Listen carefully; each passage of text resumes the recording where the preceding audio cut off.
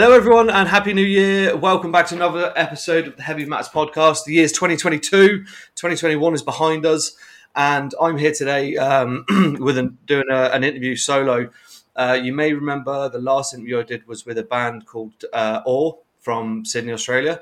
Today I'm joined by another band from Sydney, Australia, and the band is called Yanomamo, and I'm joined by Jason, who's with me in Sydney. Jason, thank you for joining me on this, miserable morning here. I'm sure it's very nice in Australia, is it? Thanks for having me, Joey. It's hot as fuck here. Like, just spent the last week sweating my fucking ass off. Like, Good. Humid and horrible, and raining, and it's been awful. I've spent the last week in pissing rain, so I don't feel sorry for you at all. So cool. So Jason, Yanomamo is the name of your band. Yeah. You reached out to me by email and saying check us out, which I duly did, and here we are now. So Yanomamo, first of all, the name, where's it come from, and what does it mean? So to go right back, so we've been around for about 11 years, and to go back when we were putting the band together, our original singer and I had a mutual interest in like old B-grade horror films. Okay. And we were particular fans of an old film called Cannibal Holocaust. Yes. And in that movie, the tribe were an indigenous tribe from the Amazon called the Yanomamo. Okay. We jammed a couple of times, and we were about to record, and we're sort of trying to come up with a name, and I honestly didn't give a shit about the name. I just wanted to play the music, and he just said, "Oh, what about Yanomamo?" And at first I thought it was like something Japanese. I had no idea what it was. And then I was like, and he goes, "You remember Cannibal Holocaust?" I'm like, "Oh, of course." I'm like, "Yeah, that's cool. Let's do that." Like, not many bands start with the letter Y, and it sounds different, and people have trouble pronouncing it. So it's perfect. It's great to have a band who takes stuff from films or pieces of art and stuff like that. You don't really see it much these days. It's nice to have a backstory. Yeah, we've always been sort of influenced by that sort of stuff, and like even watching those old horror films, sometimes like just you hear the soundtrack and you think, oh, that's a really cool sort of chord progression they've used in the soundtrack, and you kind of go off and you kind of use that and transform it into something else. But I do that all the time. Like, I'm influenced by everything. Okay, very interesting. And you're the main songwriter, Jason, in the band? I've probably written most of the stuff. Like, there's two original members of the band left, me and our bass player Clarence. We've had two singers and like 6 drummers. It's just like every band has a member they can't hold on to, and for us it's always been drummers. Luckily, we've always been able to replace our drummers very easily. Our last drummer, Jack, who is in he's a crazy talented guy. He's in another Australian band called Burial Pit, and he plays guitar in that. And that's his. You heard of those guys? I'm actually speaking to him next week. Are you talking to Jack? I don't know who I'm talking to yet. So it is Jack. Yeah, it is Jack. Yeah, so Jack's our old drummer. Right. And when he's from Melbourne originally, when he moved to Sydney, we were looking for a drummer, and he contacted. I think he had an ad like out, and I contacted him and said, and he was like, "Oh, I was listening to you guys yesterday, and we jammed, and it just gelled." And he joined the band, and he was with us for a solid, like, almost 5 years, I think. And he's one of these multi-talented, freakish musicians, right? So he plays those annoying people who can do everything. Yeah, annoying as fuck. So when he came on board, he and I then kind of became the main songwriters, and we worked in different ways. He would present completed songs, which was great, and I tend to present more pieces and ideas, and then like to jam them out. But when Jack was in the band, it was fantastic to have that. And our bass player Clarence writes a few songs here and there, but I would say the lion's share of our catalogue was written mainly by me, jamming out with the band. But our last EP, Jack wrote 3 of the songs and I wrote 1 of them. I guess I've we've got a bunch of new stuff, and I've written like 7 new songs. And I know Clarence said he's got 3, and he keeps promising to send them through, but never does. But we'll get around to it. Yeah, there's because obviously, well, first of all, let's talk about the music because I know you have your hands in a fair few pies in the music scene. So musically, for Yano Mamo,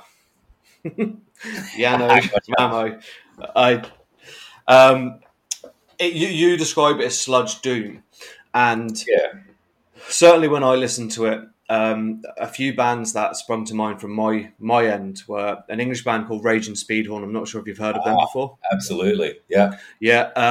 But also there's a lot of that no LA sort of bands like I Hate Gods, Crowbar, Down to an extent. Would that be sort of a fair assessment of for people who've not heard you before? Would that be a fair assessment? Absolutely. Look, when I formed the band, I just wanted to be an Iron Monkey, basically. So I've been a fan of Iron Monkey for so long. So I went and I used to just jam along to their songs at home. And so when sort of kicked this band off, what I had in my head was like a cross between Bongzilla and Iron Monkey. So that real stonery metal, but with the aggression of Iron Monkey.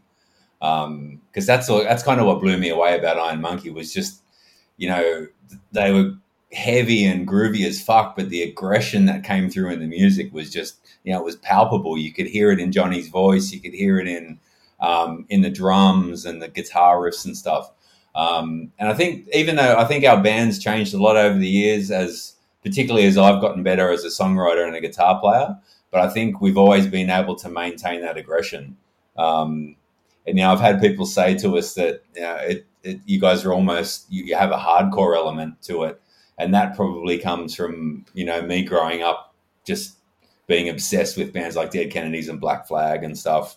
And never really being that metal guy that got into, like, always appreciated bands like Slayer, but they're not the kind of band I would sit down and listen to, or Metallica or something like that. So I've always come from that kind of punk hardcore background rather from the metal background. But, as soon as I started to hear bands like I Hate God and Iron Monkey in the 90s, I was just like, oh, that's the sound. That's for me. This is like a culmination of everything that I love.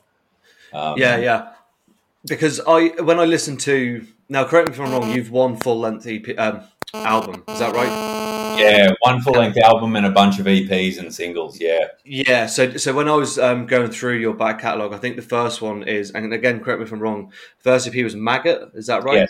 Yes. So when I tried to do it in reverse chronological order, so start at the earliest and work my way forward, and Maggot, especially on the song Baphomet, at the end of it has the bass line is very Sabbathy, which I got out of that, which obviously is fairly linked with that doom scene. Yeah.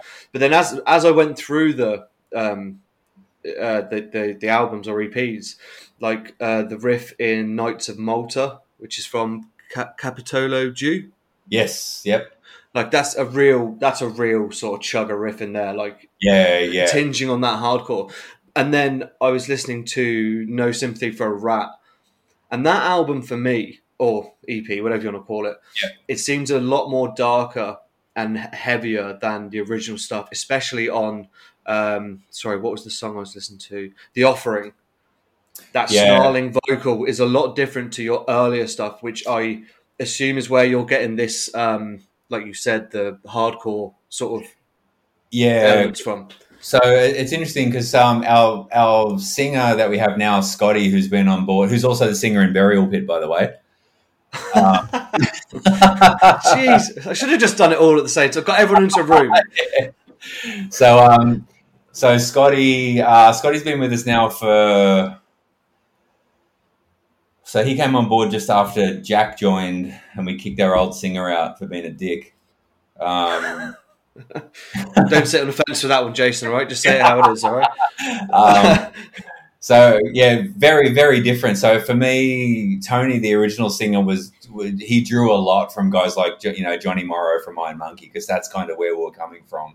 But Scotty walked in, and he's this gigantic human being. He's probably like 6'3" and 105 kilos. And he walked in, and despite his size, he's the quietest dude you'll ever meet. And then he walked in, we met him, and he's this kind of shy guy from this small coastal town near Sydney. And we're like, oh, so, let's just have a jam and you throw some lines down over the top. So we sort of started jamming on some new stuff we had, and he opened his mouth and started singing, and we're just like, holy shit. The man's he's just an absolute monster, and he can do the highs, he can do the lows, he can do the Cookie Monster, he can do whatever the song needs.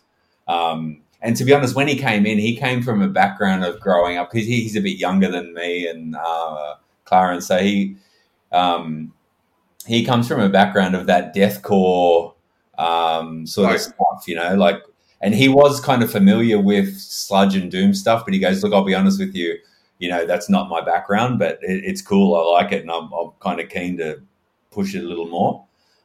So we basically, asked him to join the band on the spot. And he did, and it was kind of the best thing we've ever done, because he's not just a great vocalist, but he's actually, when I write some music, I'll send it to him, and I'll be like, sometimes I'll just give a song that I write a name, like some dark name, like a new one I've written is called Liar's Remorse, a kind of a pun on buyer's remorse.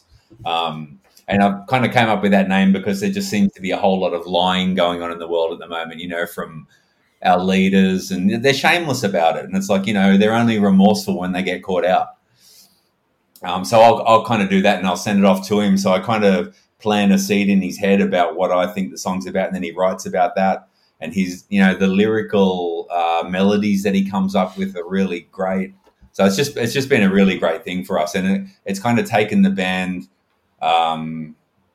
We started out with that Iron Monkey Bongzilla thing in mind, but and you can hear through the discography, we're still trying to capture our live sound. That first Maggot EP is so raw, and it captured us at a time when we were, when I was still trying to figure out what I wanted to do as a guitar player, and was intimidated by the other guys I was playing with because they were so talented and all this sort of stuff. And then as we've gone through, we've kind of, it's morphed. And I think the No Sympathy for a Rat EP is probably the closest we've caught to capturing our live sound. And hopefully next time on the new stuff that we're doing, we'll be able to capture it properly. But yeah, it's been 11 years of just, as I said, kind of maintaining. For me, the key ingredient in what we do is that aggression. Because, when I write stuff, I'm writing about stuff I'm pissed off about. And I just, the riffs I come up with sometimes I'm not sure if they're going to work. And then as soon as I put a drum beat to them, it kind of clicks and I'm going, yeah, okay, that's cool. And it's got to have that kick, that bite to it, that kind of, I don't know, maybe it's the thing I got from just listening to years of Black Flag, particularly the My War album, that for me was just so influential in so many ways, but in particular, like doing what you want to do, because Black Flag pissed so many people off back in the day with that album, Sure. They were this hardcore band, and then all of a sudden they came out with this album that had these 7-8 minute songs on it, and people were like, what the fuck is this? And they were unapologetic, man. They used to go out and play those songs live, and people used to throw shit at them. And they were like, fuck, this is what we do, But that's the whole that's the whole point of metal. From my point of view, it is such a rebellious form of music. Like, I remember buying a Iron Maiden t-shirt, which said, it had Eddie on the front and a Spitfire, and on the back it said, shoot down the fuckers. Yeah. I was 11 or 12, and I wore it at home, and my mum was furious, but it was that rebellious thing, which, and that's the beauty of this, like, and especially in this day and age now, I think metal seems to have come almost a full cycle where we've had the last decade or 2-3 decades of metal, and everyone's ideas not seem to be stale, but bands are now starting to come up with new things. You've got this new black gaze, you've got death gaze, all these sub-genres. And just coming back to your point about the Maggot EP, you saying, it wasn't the sound you liked. I actually really like that production. I don't want to call it lo-fi because I think that's probably disrespectful to the producer or the way it was recorded. But I think, and especially when the kind of music you're writing, sludge, doom, whatever, Yeah, yeah, it is notoriously, I only use inverted commas, loose. And, yeah. Oh, you know, that EP is so loose. When I listen back to it now, I'm like, I kind of cringe at some parts of it. Just you can hear the wrong notes, and you can hear just so much stuff. But I guess what you're also hearing when you listen to that is a band that stumbled. Four guys that stumbled onto something cool that all got along and wrote this music and just wanted to get it out and were just really eager about what impatient. they were doing. Yeah, yeah, and Yeah. eager to keep going and find their way. But that's like most bands that, the story, let's just take Nirvana for argument's sake. They just got together, couldn't play their instruments, and ended up releasing one of the biggest selling alternative albums of all time. That's the beauty Yeah, of yeah, these things. Um, but I wanted to discuss, because you said at the start about band members, you've had a bit of seems like a Megadeth revolving door, like at this stage of members. And I was watching the Berserker, one of your Australian yep, uh, bands. So I was watching their documentary, the making of their first album, and Luke was signed to Earache, I think, and he flew to Canada to get these musicians. It didn't work out. Ended up coming back to Australia and found some people who didn't really understand it, but they tried their best. yeah. Is there a lack of not talent, but is there a lack of musicians in Australia for the kind of music that you're playing, or the likes of Burial Pit, etc., etc.? Yeah, that's a really good question, actually. So, especially having been sort of doing in this kind of underground metal scene in Australia now, I've been doing it for like 15 years. I was in another band before Yanomamo, but yeah, it is a very. Have you ever been to Australia? I have, yep. Yeah. Okay. So Australia. For people that haven't, I guess Australia is it's a huge continent, but it's very densely populated around the outside, and in the Yep. middle is uninhabitable desert, which will kill you in a heartbeat.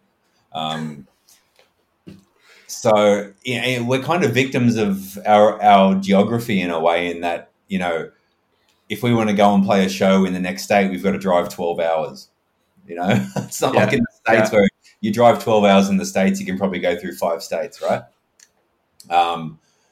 So I guess you have cities like Sydney, Melbourne, Adelaide, and Canberra, which is a very the nation's capital, very small. It's got a very vibrant underground metal scene. Some of the Does best, it? some of the best underground metal bands this country's ever produced come from Canberra. So I'm talking about bands like Pod People, who were the first Australian band ever signed to Relapse. Right. 25 years ago. So yeah, check out bands like Pod People, and they're just prolific. And the guys from Canberra, they're in 7 or 8 different bands at a time, and all these bands are just like top shelf. What I would call world class bands. If you put these bands on the European festival circuit for like a summer, they would end up headlining them. They're just that good. Yeah. So I guess there, and you come to the Sydney scene, and kind of it's a sort of situation where everyone knows everyone or knows of everyone. So when a band is looking for a band member, the call sort of goes out. And we found our latest drummer Brendan, who's been with us for probably 6 months now. He was in another band called Hawkmoth, so we knew him, and when I was just sitting at home one day trying to find a new drummer, I was like, oh, Hawkmoth split up. Maybe I'll just shoot Brendan a message. So I shot him a message, and he was like, oh, man, you know what? I was just thinking yesterday I should get back into a heavy band. Let's jam. And, we jammed for 20 minutes, and I just looked around and said, dude, you want to be in the band? And he's like, yeah, fucking oath.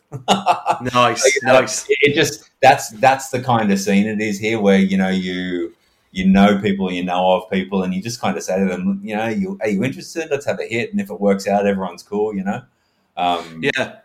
It sounds like, to me, from what I'm reading from you, it's not a massive pool of No, definitely not. people, but it seems like there's a lot of people, like you said, Jack and Scott from Burial Pit, who are linking in with you guys. I was speaking to Mark and Matt from Ore the other day, and I think I can't remember, one of them was in another band and sort of like sharing. But that's really nice to see.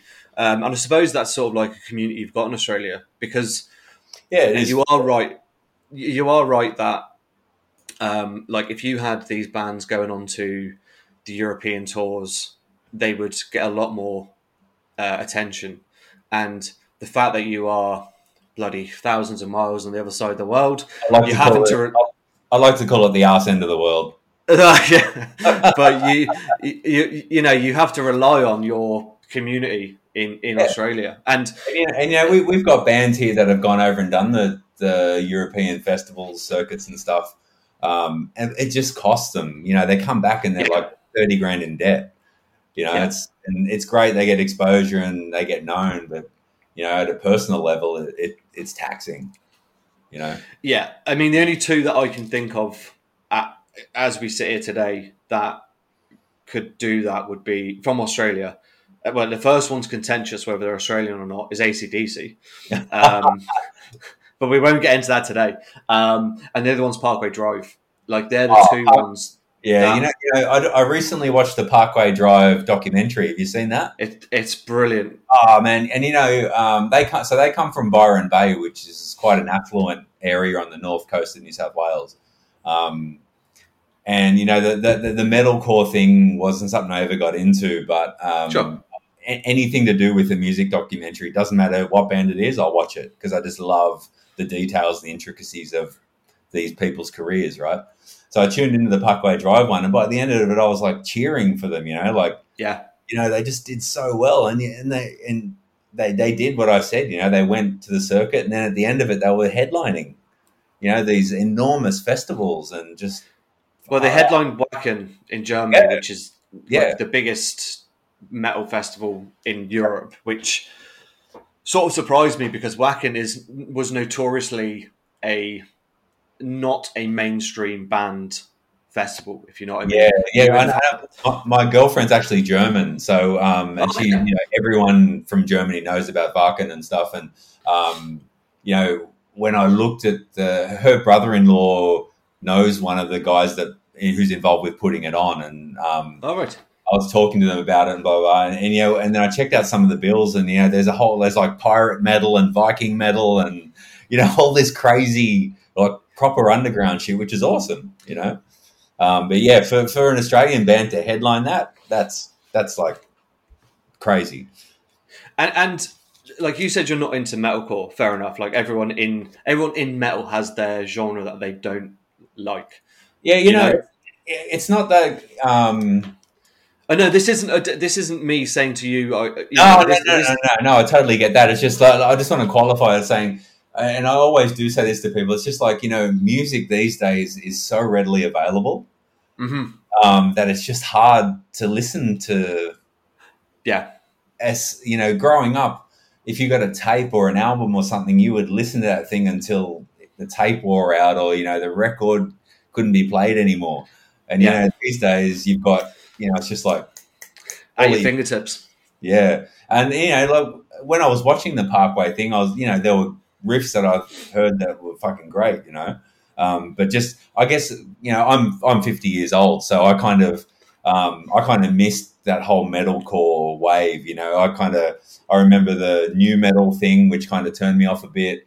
And I guess, stuff like new metal kind of made me retreat back to my safe spaces of Thin Lizzy and Kiss and all the old shit I listened to growing up. Like you're really sounding like a stubborn old man right now. Yeah, man. It's everyone has their comfort music, right? Yeah, for sure. But no, it's like it's great to hear that you're actually. You were cheering from at the end, and one being from Australia, but two also it's not the music that you would readily put on. Like, for example, I love black metal. That's my sort of go-to. But I've seen Parkway Drive numerous times and are one of the most energetic and fun bands, and they write the most hooky riffs and sing-along choruses of any band. And it's just nice to see that you're rooting for the guys as well, and you're not like being bitter about them sort of being successful because they're playing metalcore. And I know those guys have been around for a long time, busting their asses and, sleeping on floors and all that sort of shit. They deserve every accolade and every good thing that's ever happened to them. Those guys, you can't help but cheer for something like that, It's really nice to hear that, Jason, to be honest. Like, it's nice. So your sister's brother knows the guy at Wacken. Have you gotten in there yet to play next year? Your girlfriend's?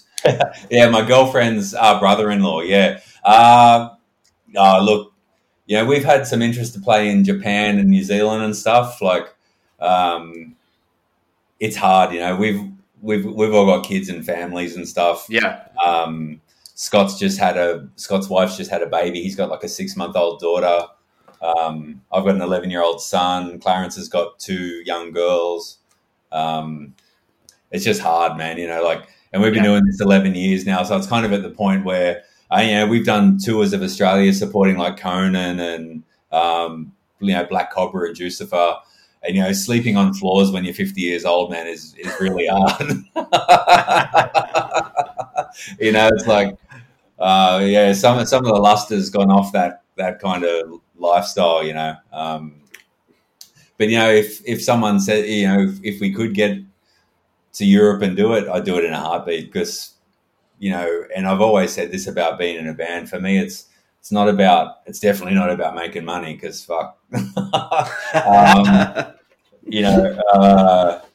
it's about experiences for me, the fact it still blows my mind that, I wake up in the morning, I got a notification on my phone that someone in Israel's bought a copy of the album and they want a t-shirt as well. And I'm like, fuck, really? Fuck, it's wild to me. And things like that, the little things like that, that's what makes it worthwhile for me, and as long as I keep getting those notifications on my phone that people want to hear our music and buy our stuff, then I'll keep doing it, And look, this is one of the reasons why me and Venny set up this podcast was, one, because of our love of metal and, to review bands, but also to give like underground bands the exposure like this, to get it out there, because the mainstream bands, like Metallica, Maiden, Slipknot, they don't need any help. They're well set. Even during this pandemic, they're fine. But like, this is why we want to do it, is we want to give as much exposure to bands, And I've really zoned in on the Australian scene recently. Since I heard Or, I then heard Burial Pit, Hadar Moore. So we're label mates with Huddle Moore at the moment, so we're on Blighttown Records. Is there anyone you don't know? And that's the thing about bands in Australia, my band and Huddle Moore, and we're very different bands, but we've played shows together, and anytime Huddle Moore asks us to play a show, I'm like, absolutely, because those guys, fuck, talk about good musicians in underground metal. Fuck those guys, man. Seriously. Their new EP's wicked. Oh, you stand there and you watch these guys play and you're like, holy fuck. Yeah. And this is what I'm loving. It makes me want to quit guitar when I watch guys like that, Nah. But no, this is what I mean. Like, Australia is always, like, when I spoke to the guys in all, Mark and Matt, was saying like Europe and the States is obviously rife with bands. Even if you just look at like America alone, you can name Slayer, Machine Head, Megadeth, Slipknot, etc., etc. UK, we've got Maiden, Saxon. The list goes on. But Australia, like I said earlier, was only really AC/DC and Parkway Drive, and it's great now that I actually want to do, and I was speaking to the guys from Awe, I want to do some sort of feature on Australia and the underground metal scene. Yeah, amazing. I think it needs to, I personally think there's a lot of unhidden gems. Unhidden gems in there. So hopefully there's something we can look at in the future. But anyway, I forgot what my point was then. You mentioned New Zealand. Oh, and I wanted to say about Ulcerate from New Zealand. That did you listen to that record? Stand, is it their last album? Stare into the Death and Be Still. No, Ulcerate from New Zealand. All no. right, okay. No, sorry, that was the only New Zealand band I could think of when you said that. But if you want some heavy listening, that's an album to go Yeah, to. cool. There's a band from got a really shit memory. Beast Wars from New Zealand are very, very popular. You know, they even had their last. So you know, they're a band that comes to Sydney, and you know, Nate the drummer I know quite well, and he'll call us up and ask us to play with them. But I think their last album like charted in the top 10 in New Zealand. Wow. And this is a totally underground band, you know, like, but that kind of sums up New Zealand as well. New Zealand love their, you know, anything that's New Zealand born, you know, all that kind of stuff. And they do really well. Like, they're just like a kind of doomy rock band from New Zealand, and they fucking kill it. Like, Beast Wars, yeah? Yeah, Beast Wars. Yeah. Okay. Check them out then. So coming on then to you run a record label. Am I right in saying that? Yeah. It's a very small kind of deal. Iomium Records? Iomium Records, yeah. So obviously... you weren't just content with Yanamomo being awkward to say. You then had to put a fucking record label like, okay, cool. So the background to the name is, so there were a scientist about 10 years ago discovered a couple of new elements. And he was a metal fan, and he wanted to call one of them Lemium after Lemmy, and he wanted to call the other one Iomium after Tony Iommi. Anyway, that obviously didn't happen. They didn't accept that. But when I read the story, the two names always stuck in my head. And I always wanted to do a label. I thought about it for ages, and it actually came about because when we did the album Neither Man Nor Beast, which, by the way, will be the only ever full-length album that Yanamomo ever does because I don't like that format. Particularly we'll come back to that, yeah. Yeah, I think, you know, music like ours is better in 20 to 30-minute hits. You know, I think any longer than that, and, you know, particularly these days, people have a shortened attention span. So I'd rather just hit them with, you know, bursts of music in that thing. Anyway, so I was talking to a couple of labels who were interested because they'd heard our back catalogue, and I was like, hey, we're doing this album. And we kind of got dicked around a bit, you know, like people were like, oh yeah, we might be if you do this, or, you know, blah, blah, blah, blah. And in the end, I said to the guys in the band, you know what? I'm sick of this. I don't want to pander to people. If they want to do it, they want to do it. And I said, you know what? I've been thinking of starting a label for a while. Let's just record the album. I'll put it out on Iomium Records. That's what I'll call it. And we'll go from there. So I guess my idea of running a label came a little bit out of necessity. I was just like, fuck, I don't want to be involved with this nonsense. I just want to put this out. And then once I did that, I was kind of like, well, what do I want to do with this label, right? The whole idea of the label is it's a way of giving back to this, I guess, to the scene. And what I by no means, it's a one-man show, so I do everything. It's never going to be a prolific thing where I'm pumping out like 6 or 7 bands a year. You know, I want to do niche stuff. Like I've done cassettes so far. I've done a couple of Yanamomo things on vinyl. Oh, cool. I did a Melbourne. So I did the Slowmatics Yanamomo split on vinyl. I did a band from Melbourne called Warp. I did their Pete from a band in Sydney called Sumeru, who runs a label called Brilliant Emperor. He contacted me and he goes, oh, look, this band's not for me, for my label, because he does like the black metal stuff. But I think it'll be right up your alley. And I listened to it, and like halfway through the first song, I was kind of like, yep. And I contacted them and said, want to do a run of cassettes? And they were like, fuck, blown away. Absolutely. Let's do it. That sold out in like a month. I did 50 cassettes, but I was shipping them to, you know, like Norway and South America. And what I discovered by doing that was there's this insane underground tape scene. And I knew tapes were making a comeback because the Maggot EP that we did 11 years ago, we only ever released on cassette.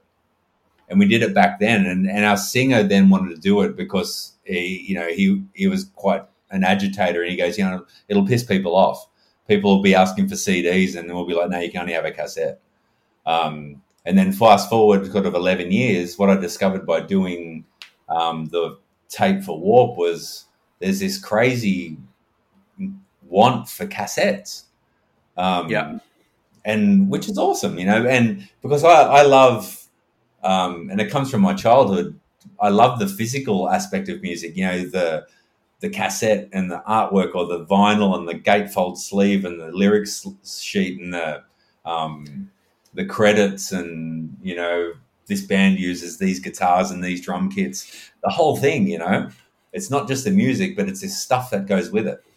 Well, yeah, I mean, I don't know where my tape deck's gone. I actually have a tape deck somewhere behind there, but you can see the vinyl stuff. And we often talk about on the show is with the digital streaming, it's a twofold. Like, one, bands don't get the money anymore that they should, but two, it does give you the option to find loads of new music at the same time. Yeah. For me, personally, when we do the podcast, we get offered guest passes, and but we like to support bands. We put our money where our mouth is. If we like something, we buy it. Hence why I have all these records sat behind me. I have a wardrobe full of CDs there. Yeah. But I just want to come back quickly to about your full length, and you decide to put it through your record label, because record labels these days, well, actually, throughout the whole probably music, they don't really seem to have the interest of the artist at heart. And so the record label will say, right here, Jason, here's $1,000, whatever, go record your album. So that includes you, getting the production and everything. But at the same time, they've got you by the testicles, to be honest, because if, you've got time, targets to hit, et cetera. So having that, doing it in your own self, or by yourself, obviously the time isn't an issue. But on the flip side, you are putting your own money into the likes of I assume you're paying for studio time, producers, mastering, mixing, and then on top of that, you've got designing, printing the album covers and all this stuff. So I'm just interested to hear from your point of view, and more from a monetary side, how it affects you running your own label. Yeah, so definitely the Yanomamo stuff, it covers all of those costs that you talk about. And, I was fortunate enough to meet Luke from Blighttown, who put out our last EP, so I didn't have to worry about any of that. He covered all that. But I guess when I do other band stuff, it's more a fact of I find out that, and it's from knowing kind of people in the scene as well. And you get in touch with the band and you say, hey, I really like your stuff.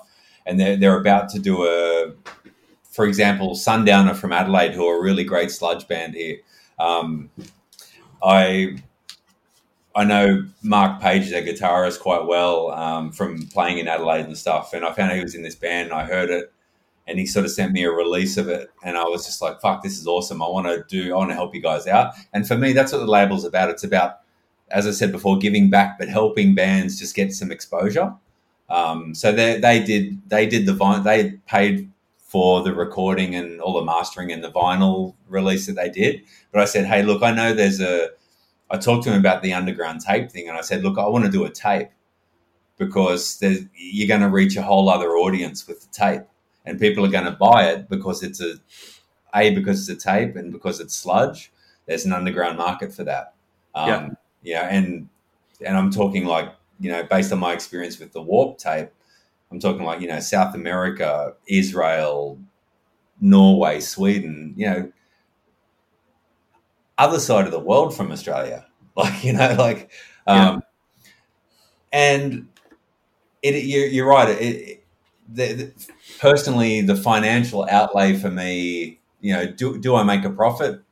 I doubt it. I don't really look into it, to be honest. Do I cover my costs? I probably come close, and that's fine for me. Because I as I said before, I don't play music to make money, and at the same time, I don't do this label to make money either. It's a really I get great satisfaction from doing the label, but fuck, I don't make any money from it. Yeah, and that's fair enough, and that's really, great to hear that you are doing that. But at the same time, you do have, like, rent, I assume, or mortgage, whatever to pay. You've got kids I've and got stuff. a family. So, at some point, it has to sort of, balance it up. But so I'm just trying to. So you basically, am I right in saying, as the record label, have you anyone actually signed to the label? As in, no. Like, okay, right. So so am I right in saying you're sort of like a distributor, sort of go between? Yeah, Is that fair to say? It's definitely more of a distro model at the moment, in the fact Right. that, I don't talk to bands and say, hey, jump in the studio, I'll cover this cost, blah, blah, blah, blah. It's more like, hey, I know you've got a release coming out. I really like what you're doing, and I want to help you guys be heard. I want to, how can I do something for you guys to get your music out there and help you be heard? And look, you're doing an album. How are you releasing it? Are you doing vinyl? Are you doing CDs? Are you doing tape? Where's the gap I can plug for you to help you out? And do any bands turn around and say, because like obviously record labels, as we said, notoriously about making money, don't really care about the artist. Yeah. When you approach bands, sometimes does it sort of seem to them like you're trying to make a profit off them? Do you know what I mean? Sometimes, yeah. Like I've had a couple, and I appreciate it. Like, you've got someone coming to you wanting to do something with your art. And I guess the thing I let them know is, hey, look, I'm not like a bunch of people. I'm one guy, and I'm lucky in the fact that I've been in, I've been in the scene for like 15, 16 years, and I've been in one band that's pretty well known for about 11. So, most people, once I say, what I do and who I am, they're aware of me, which is nice to have now. But I just let them know I'm just straight up with them. I'm one guy. I play in this band. I just like helping people out. I wish 10 years ago someone would have approached me and asked us to put a tape out and fill the gap. And and I think the nice thing is that what I'm actually, because all I ever do is I just, like I said before, I'm not ever going to be prolific just pumping out stuff from bands. I put out stuff that I really like and think people need to hear more of, And that's the kicker for me. And as long as I keep hearing cool stuff, I'll keep doing it. But you're right. Your question is a good one around, are bands wary? And the short answer is yes, and I think they should be. Because underground, fuck. Anyone who wants to take advantage of underground metal bands should just be killed. It's just, and I know it's happened before. I know Iron Monkey got fucked over by what's that fucking label, the UK one? Earache, yeah, and they're still making money off Iron Monkey, and Justin Greaves is struggling to pay his rent to this day. Yeah, they get nothing. They're selling hundreds of T-shirts a year with the label on it, and to me, taking advantage of people in underground metal bands is it's unconscionable. There's I don't know if you're on Twitter or social media at all, but okay, so I'll get your handle after. But there's a lot of stuff in there which really doesn't sit well with me. Is there'd be like outlets like for us, let's just say Heavy Matters for argument's sake, that are saying, "Oh, Jason, like if you contact me and say, Jason, Chris, sorry, let's do you want to interview us?" And they're saying, "Oh yeah, but I mean, it's going to cost you 50 quid or 100 quid to get it." And that's just fucking wrong. It's all your vinyl and a T-shirt or something.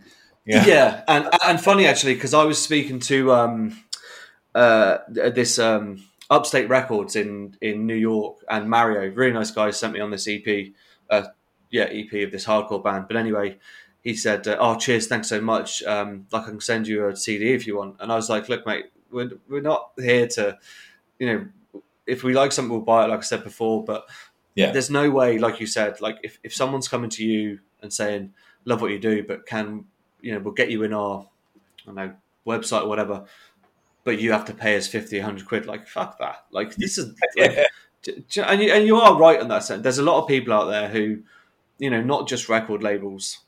No, well, there's the whole YouTube thing as well. Apparently, there's some YouTube channel called Stoned Meadow of Doom that Right. charges bands to put their stuff on there, and there was a whole thing blew up online about it. I saw a while back.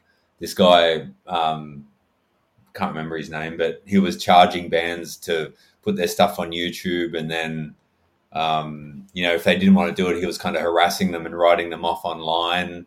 All this, No. yeah, just it's just like it's parasitic, that sort of stuff. It's like, Yeah. it just goes against everything that means anything. Like, bands are struggling enough as it is. Yeah, like, and it's not to like, get this stuff out. as I said before, it's not like any of our bands are making a lot of money or any money at all. For me, it's as I said before, it's about the experience and the fun and so any money I spend on our band, I just view it as an investment. Like, it's not an investment that we're going to pay off, but it's an investment in my happiness. If that makes sense, you know what I mean? Like, Your pension. It's what I love to do, and it's my hobby. And if it costs me money, it costs me money. I mean, obviously, I feel like I should just caveat that previous bit of, if your band is promoting something that is, and I'm not going to say it, but that sort of, well, the Nazi stuff, I will say it, but like that sort of shit, then obviously there's no place for that promotion. I'll just caveat with that. Yeah. So I'll just caveat that before I'm cancelled. But just coming back to your the point you made about not doing another full length. Yeah. Very interesting, because I have to admit, when you contacted me and said, look, do you want to have a chat? I was like, yeah, absolutely. Never heard the band before. Went onto your back catalogue and I saw all these. I mean, I don't know how many releases you have on Spotify, but there was a lot, and I was like, shit, I've got like a week to listen to all this. And then when I saw the EPs, I was like, this is great. And also at the same time, it gave me a great passage into your evolution as a band. That starting at Maggot all the way up to the full length. Down, I think Phil Anselmo now actually says he only does EPs because, and I think it's due to the same reason as you've said, people don't have the attention span. And it's funny, the album length has been something that's been on social media recently. People whinging about 80 plus minute albums, double albums, things like that.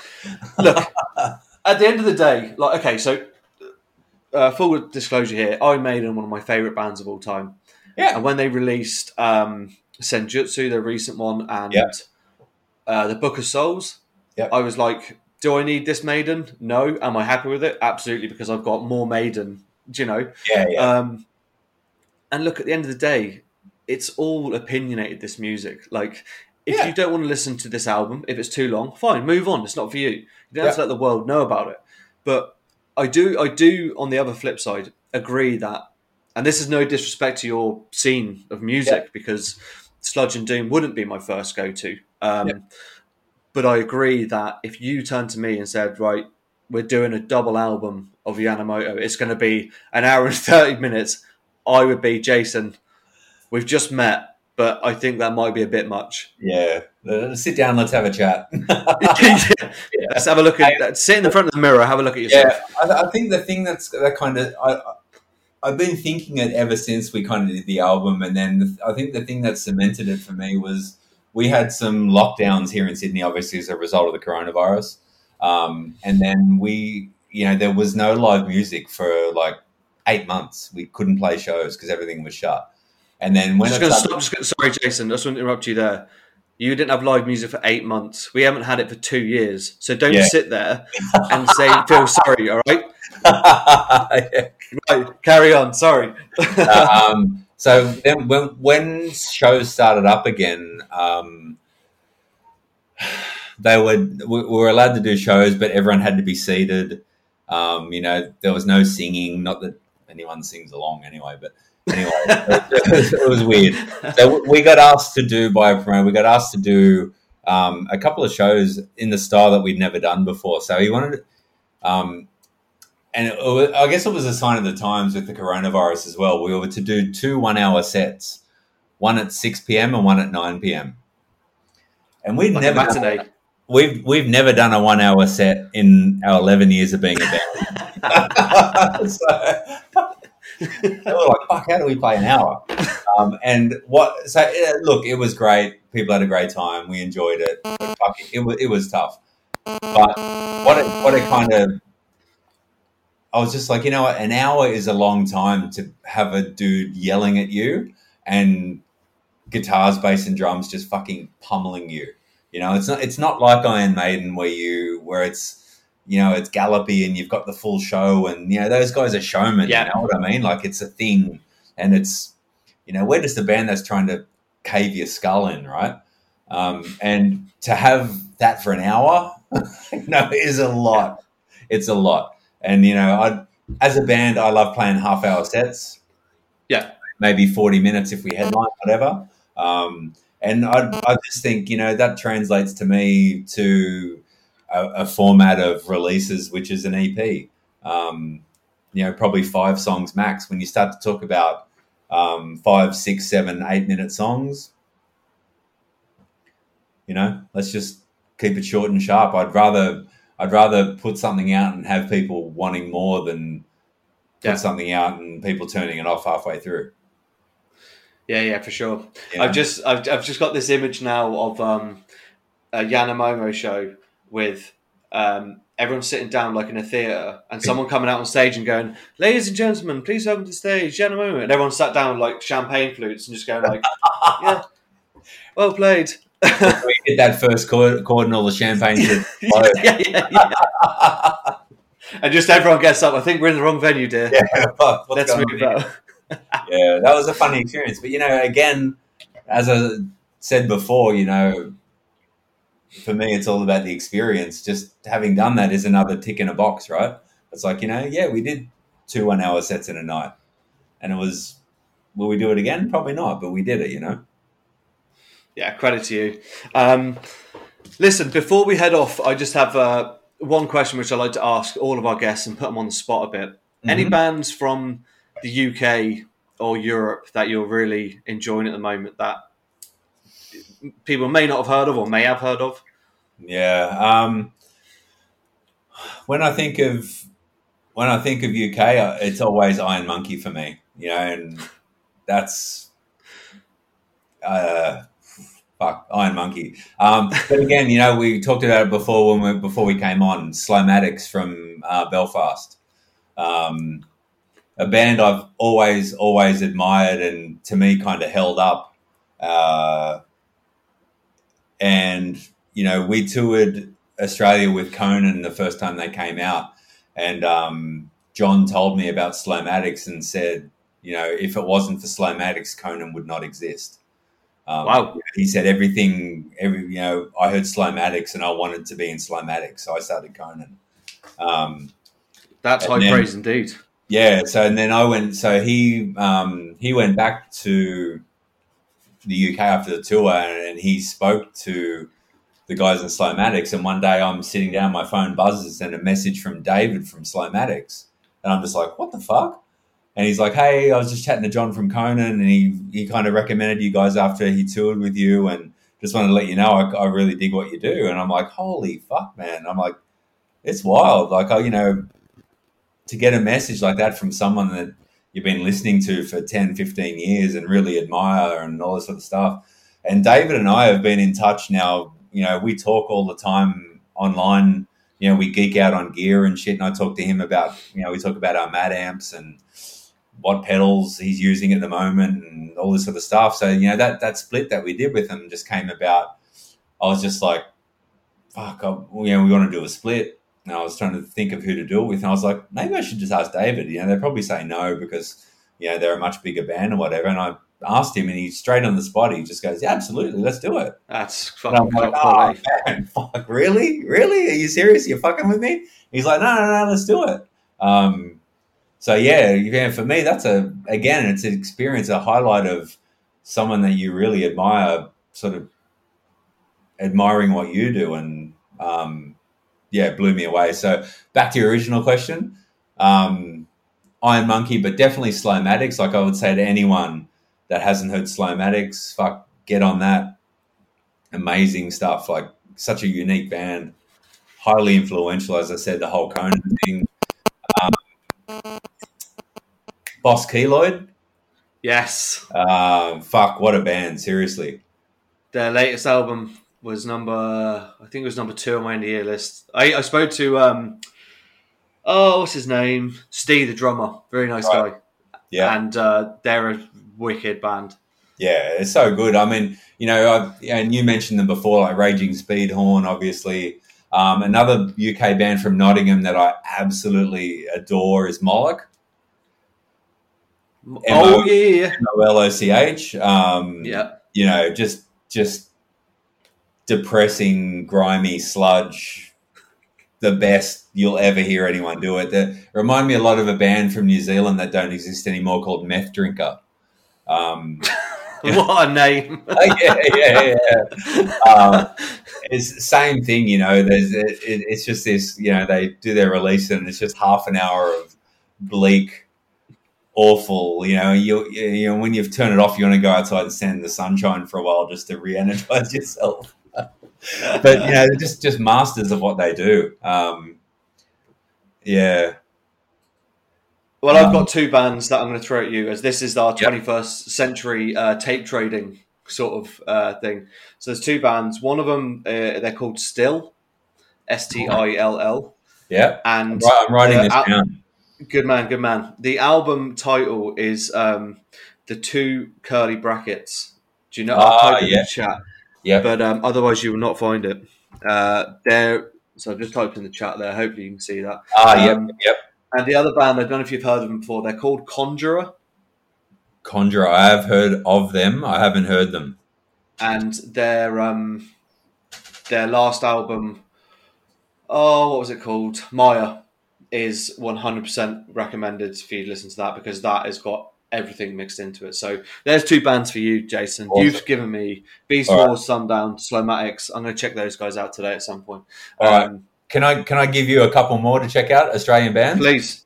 Are these on the Omium label by any chance? No. These are just fucking great bands that we play with. Sumeru, Sumeru.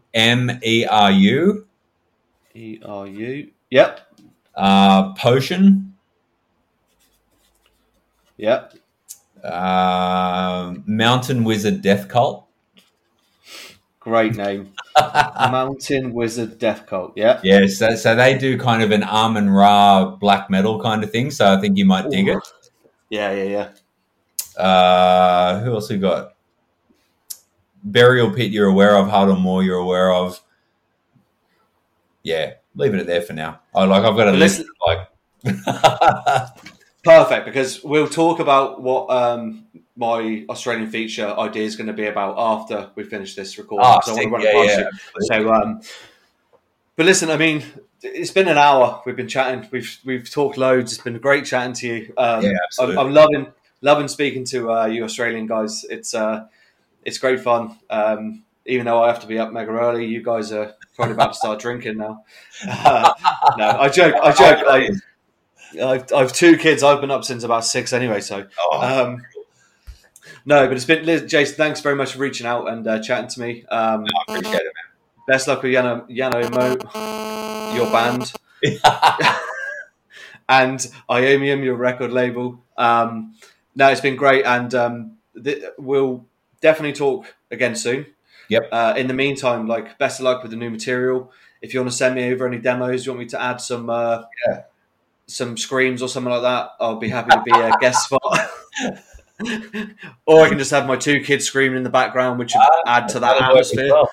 Something like that. But no, seriously, listen, Jason, thanks so much, man. It's been a blast talking to you, and enjoy the rest of your Saturday evening. And, of course, best of luck with the band in 2022 and for the future. Appreciate it, man. Thank you so much. Cheers, Jason. Talk to you soon. Bye.